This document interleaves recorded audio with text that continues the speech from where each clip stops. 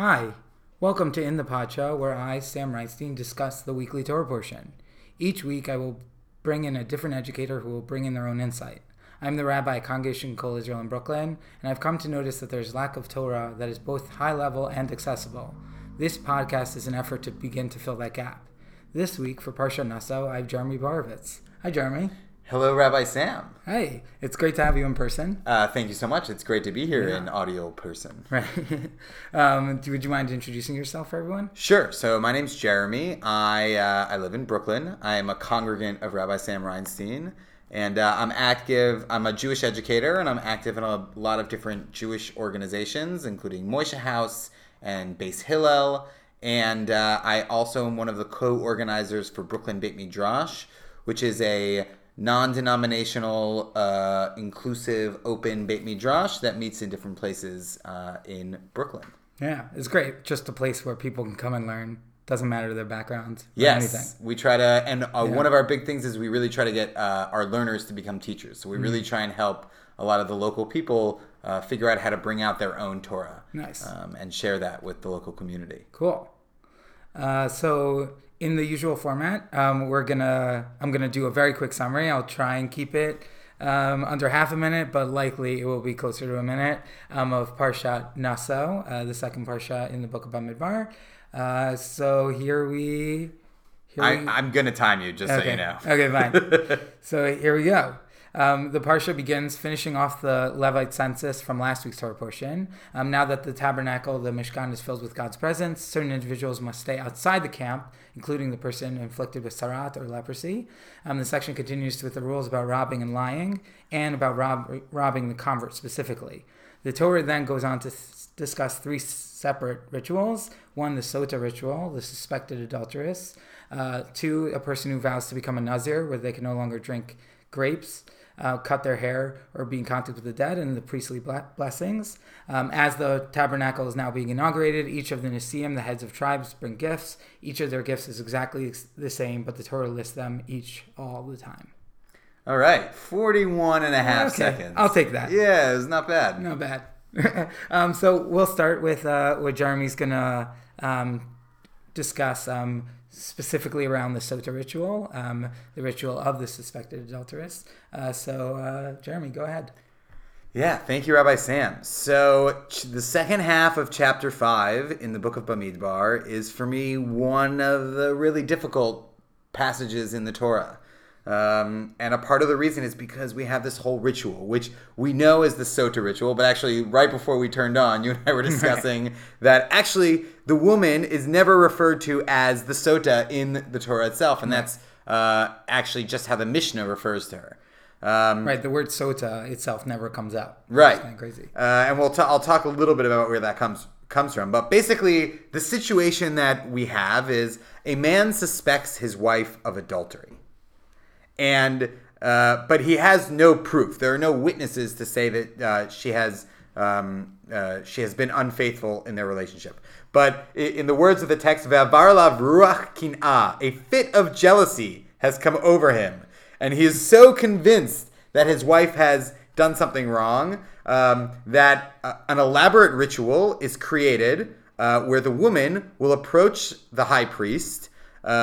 And an elaborate ritual will be taken where they'll take some earth and some water and different spices and different offerings and mix them together. And then the priest will have some sort of bitter waters, mei marah, that he will give to the woman to drink, the accused adulteress. And the woman will drink it in public view. And if the woman has committed adultery, the bitter waters are going to cause her stomach to in some way enlarge in a way that will eventually kill her.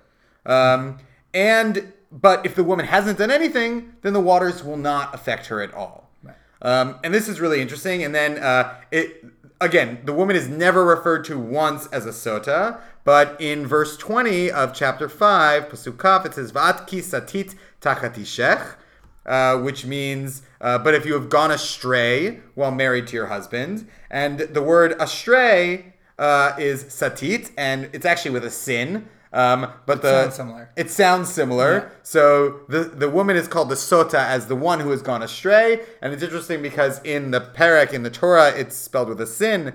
But in the Mishnah, they use a samech for the entire tractate of sota.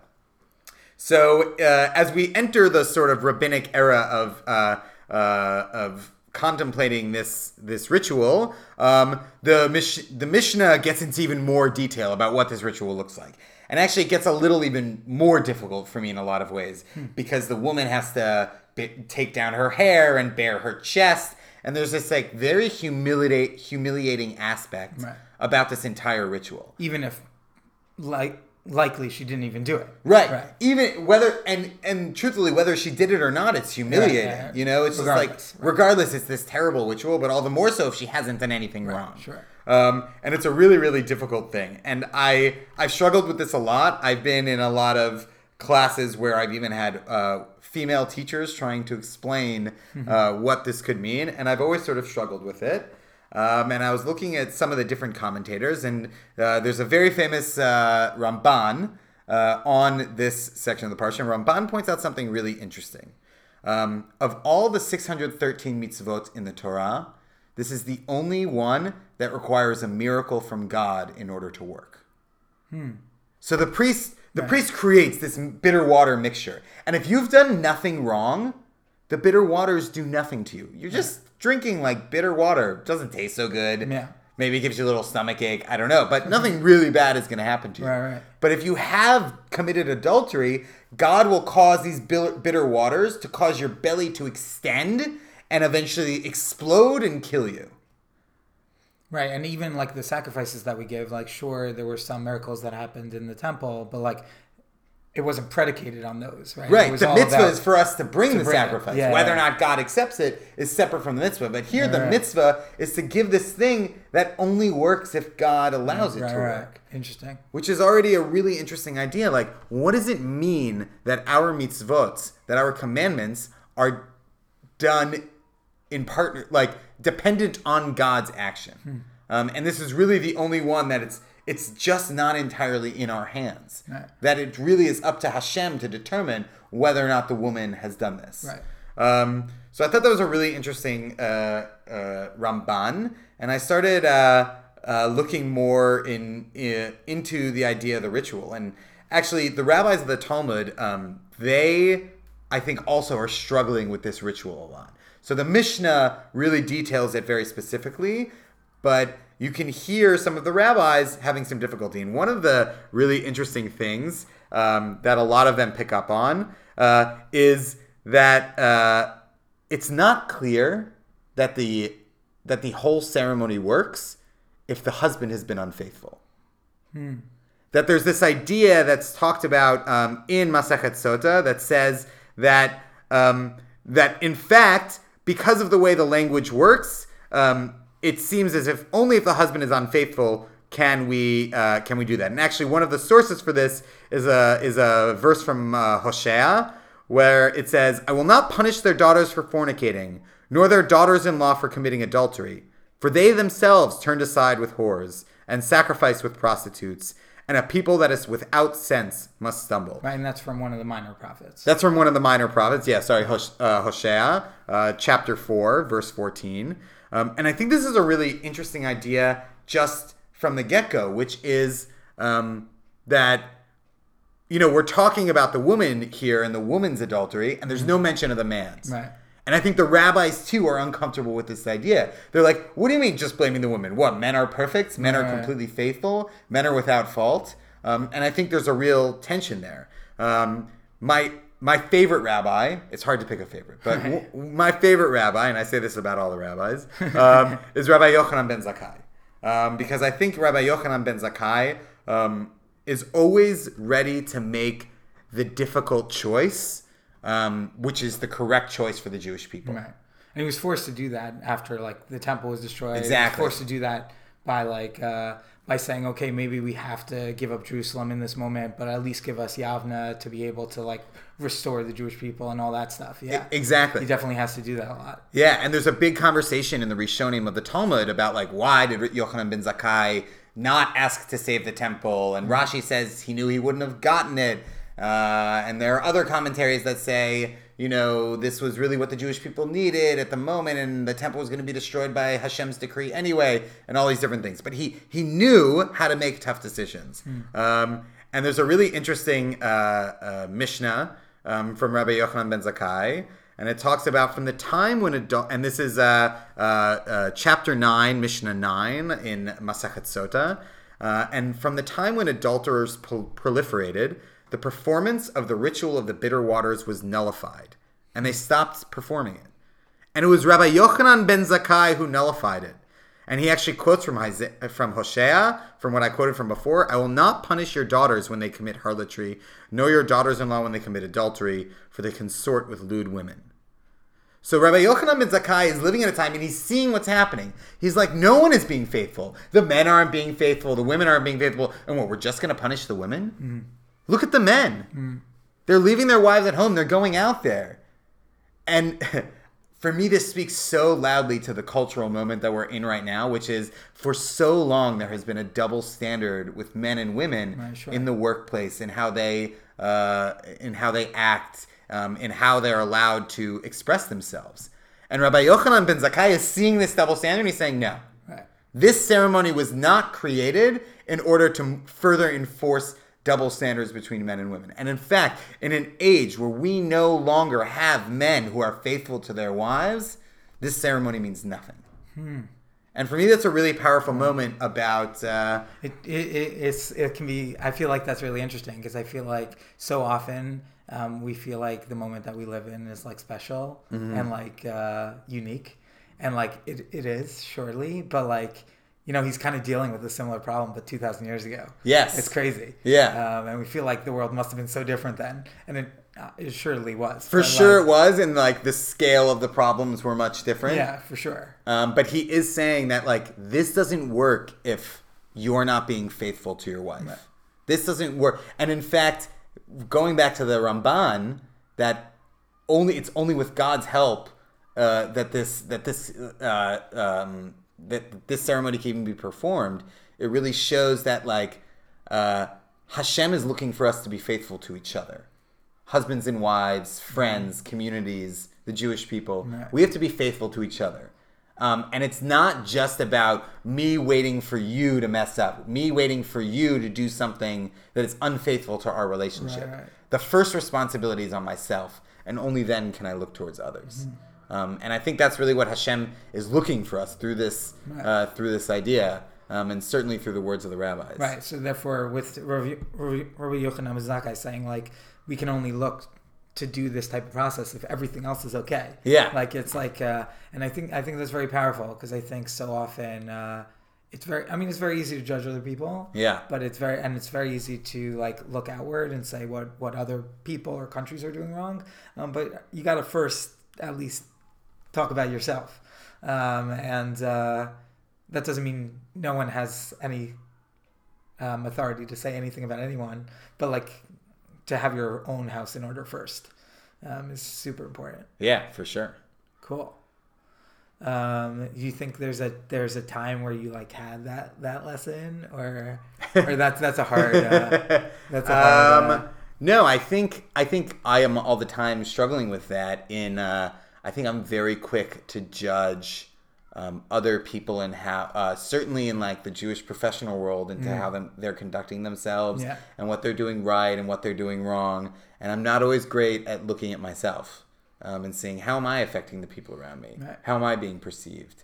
Who are the people who I might be bothering with some of the things I do? Right. And I think that's a good lesson. It's really about looking inward. Yeah. And only then can we look outward. Yeah, and I think I see that frequently with institutions. Like people will look at institutions and say like, they're failing at this, they're failing at that. When they don't realize like on some level those institutions are made up of people. And like, especially if you're part of that institution, like you can be that change that can help. And if you only work outside of it, you can never be part of the change kind of thing. Yeah, 100%. Cool. That's awesome. Thank you. Yeah. Yeah, that was fun. So I'm gonna pivot to a little bit later in the parsha. Later in the parsha, it talked about how the Nisim at the inauguration of the tabernacle, the Mishkan, each gave a big gift to the Mishkan. It was after everything had already been given to the Mishkan, after the Mishkan was set. It had all the things that the people gave to it. And I saw this essay in Nechama Leibowitz. Nechama Leibowitz was this amazing Torah scholar from like the previous generation. I don't remember exactly when she passed away, but I want to say the late 1980s or early 1990s. Right. So relatively recently, but not like immediately recently.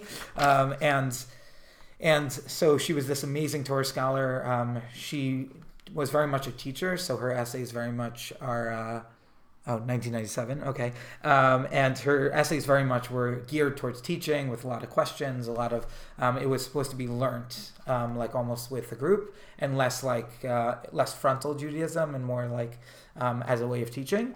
So she talks about two things about these princes, these Nisim, that are giving these gifts. First, she discusses who these princes were. The princes are talked about in the Midrash because they were. The pasuk says "Vehem Nisiyei Hamatot." These were the Nisim. These were the princes of the tribes in 7:2, in chapter 7, verse 2. And what does that mean? So Bamidbar Rabbah, the Midrash argues that these princes were the same princes who the Egyptian taskmasters in Egypt had put over the Jews to force them to work. So the way I kind of think about it is kind of like the Jewish police and like the Holocaust, or like the kapos that were like forced to like be the enforcement on the Jewish people. Like they were put in that like crazy situation. But Bamidbar Rabbah argues that these people, the reason they were chosen as the Nisim is because they completely rose up to that task. When they were asked to make sure that the Jewish people were making enough bricks, and they knew that number wasn't possible, they just took the beating for the Jewish people. They just knew, and literally it says these officers were wont to say, it is better for us to have been beaten rather than the rest of the people should suffer. Like they took on all that punishment and all that guilt, and for that, God is then, the Midrash seems to be saying, and Nechama Leibowitz says outright, that it's for that they then become these princes, right? That they become the Nisim because of like how they rose to that leadership level where they were willing to take on like all the pain for the people, and they were willing to like take that on for the sake of the people, which first of all is like crazy if you think about that situation, you know. Like you hear about like in the Holocaust example, like you hear about the kapos like not being great, and like I totally get it. I like can't even imagine being in that situation, and like then see him like totally rise up, which is like truly like. I also think that the role of the kapos was not monolithic. I think right, true. Different kapos acted differently. Yeah. And it's like amongst Holocaust scholars, one of the great debates is about Chaim Rumkowski, who was the head of the Lodz Ghetto. Okay. The head of the Judenrat in the Lodz Ghetto, and he cooperated with the Nazis in the deportations in a way that did not happen, for example, in the Warsaw Ghetto. Okay. And he's widely criticized, but at the same time, until something like 2 months before liberation, there were still 25,000 Jews alive in the Lodz Ghetto. Right. So had liberation happened 2 months earlier and those 25,000 Jews had lived, right, he'd be a hero. Right. But because it was 2 months later, he's not. Right. And that, on some level, is a product of history. Yeah. And obviously that situation is different than For this sure. situation, because I guess here they could just take the beating and somehow that was good enough. Because, like, it's not clear that would have been true in the late 1930s and 40s. But yeah, it's crazy how they were able to stand up and like, and I think it's a really beautiful point in terms of how God like kind of sees that happen in a totally different situation and like truly gives them honor for it, right? They really get like God sees this good deed they did much earlier and like takes that and takes it seriously, and doesn't just like say, okay, you're gonna get your reward, but they become like important people because they almost acted like important people, which is pretty cool. So the thing is, though, is that then these people who were amazing in Egypt and then come and are presumably really good in Parshat Naso, so they come and bring all these gifts after the Mishkan is being inaugurated, and they give their gifts afterwards. So the Midrash then, in another Rimon Rabbah, argues that they were doing something wrong here, which is kind of crazy. Like, they seem to be really good people, but they do something wrong here because they only wanted to give it after. They wanted to give it as like a special gift. They wanted their name on the wall, like not actually, but like they wanted that like honor, and they didn't want to just give with all the other people. Like all the other people were giving, and they gave enough for the entire temple. And so the priests had to say, these princes had to say afterwards, okay, I guess we'll give now, even though it's not really necessary, but because we wanted to give something and we can, but like they really should have given it earlier, right? They should have been like on top of it, like, oh, we'll give it right away, and they don't, which is kind of crazy. You know, it's even, who's the first Nasi to bring a sacrifice? I don't remember. Nachshon. Okay. Nachshon ben Aminadav, right. Who's also the first person to walk into the sea. Right. Which, if you're looking at it from that perspective of that midrash, changes the whole narrative of him being the first person to walk into the sea. Interesting. Okay, so there's this midrash that the Jews were nervous about going into the Red Sea when it was going to split. It hadn't split yet. And Nachshon ben Aminadav, this person that then becomes one of these Nesiim, jumps in first. But if you look at it through this lens, it's not necessary. Like, that's usually viewed as like, he's amazing. Yeah. Like, he's like totally but maybe it's because he wanted to be that person. Yeah. You know, it's like a little more self-aggrandizement instead of pure bravery. Yeah. That's really interesting. But yeah, so the Midrash and then just makes that point, and then Nechama Leibowitz comes and like explains like why Moshe didn't do that. Like, why didn't Moshe ask them to give stuff all the way at the beginning? Because I know, like, I don't know, like we're going through in Kol Israel, we're going through like a rehabilitation project for the building, and one of the big things we're trying to do is do naming things. Yeah. And we're going after big donors, that are willing to do it maybe for the sake of putting their name on like the top of the Beit Midrash or the Beit Knesset. You know, like we're looking for that type of thing, and because we understand that's how the world works, like we get that, and so it's interesting that Moshe doesn't do that, right? Is not willing to do that, and obviously he ends up being right because everyone gives enough. But like it's fascinating that he doesn't try, right? That he doesn't try and like go for the big donors first. He only like asks for them last. So what Nechama Leibowitz argues is that on the question of why they're all the same, the reason why they're all the same is to teach them a lesson. That what Moshe was trying to teach is that like every person of the Jewish people is important, and like every person of the Jewish people is like a king or a priest or a prince, and like we shouldn't treat people in this moment when they're donating to a temple. In this moment, we shouldn't treat people differently. It doesn't matter if you're rich, doesn't matter if you're poor. Like everyone is radically important. And so therefore the Torah, they all gave the same sacrifice. The Torah tells them like they all gave exactly the same gift, and the Torah writes it out to show like, oh, you think you're so special? You think you're so amazing that you gave this gift? No, you're the same as the other 11. Like, it's like, don't, it's true that you are important and you did this amazing thing and you should be given this importance, but like, don't take that for granted. Don't just assume that you're amazing and you should be treated differently in every case. So the Torah like points that out in painstaking detail.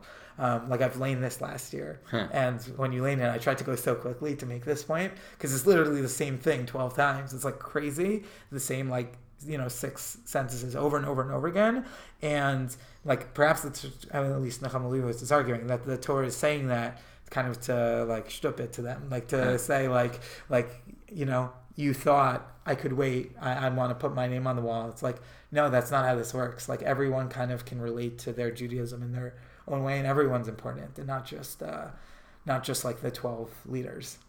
A few months ago I went to a shul called Shaarei in Newton, Massachusetts. Okay. And they have their wall of donors and benefactors, and everybody's plaque is the same size. And the rabbi explained to us that this was really important to us as a part of our identity as a shul, that even though there was huge disparities in what people gave, we wanted everyone to be honored in the same way. Cool.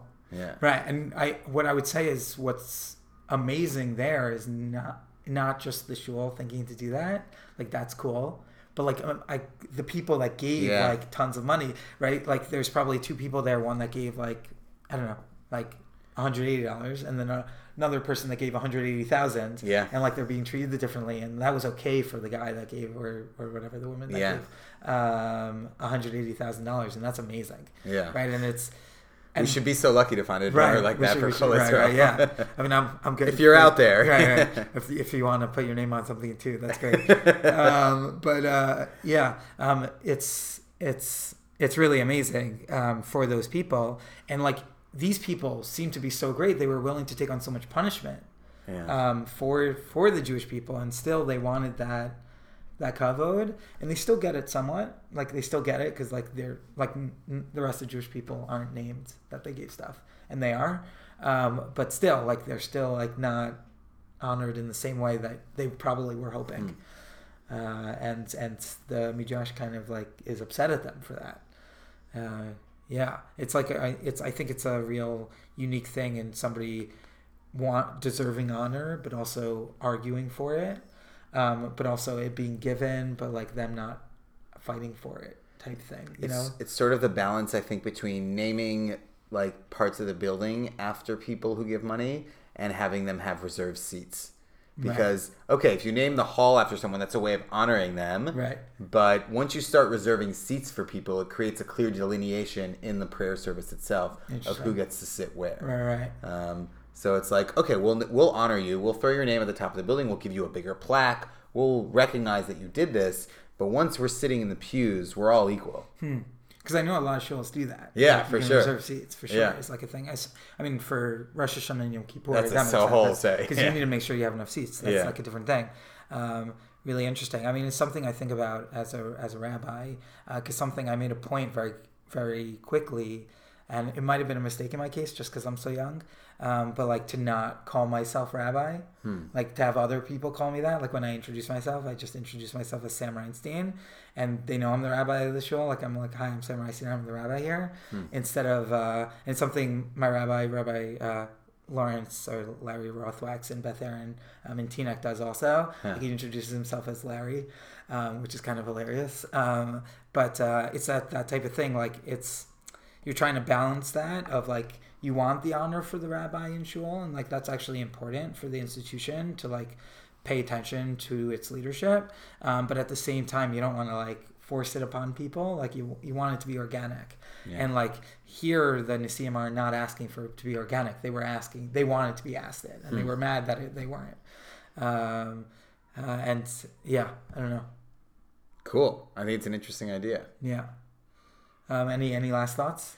If you're out there and you have $180,000 and you're interested in donating to Congregation Kol Israel, you can find us on the internet. Yeah, that's true. Yeah. We do have a cool website. It's the beauty of having a treasurer that's a website designer. Thank God. Yeah. Okay, cool. So thank you, Jeremy, so much for coming on. Thanks for having me. And for those listening, pay attention for new episodes of In the Pacha. You can subscribe on iTunes, Stitcher, or wherever you find your podcasts. And you can follow us on Facebook also, In the Pacha. Pay attention for next week for Parshat Baaloscha.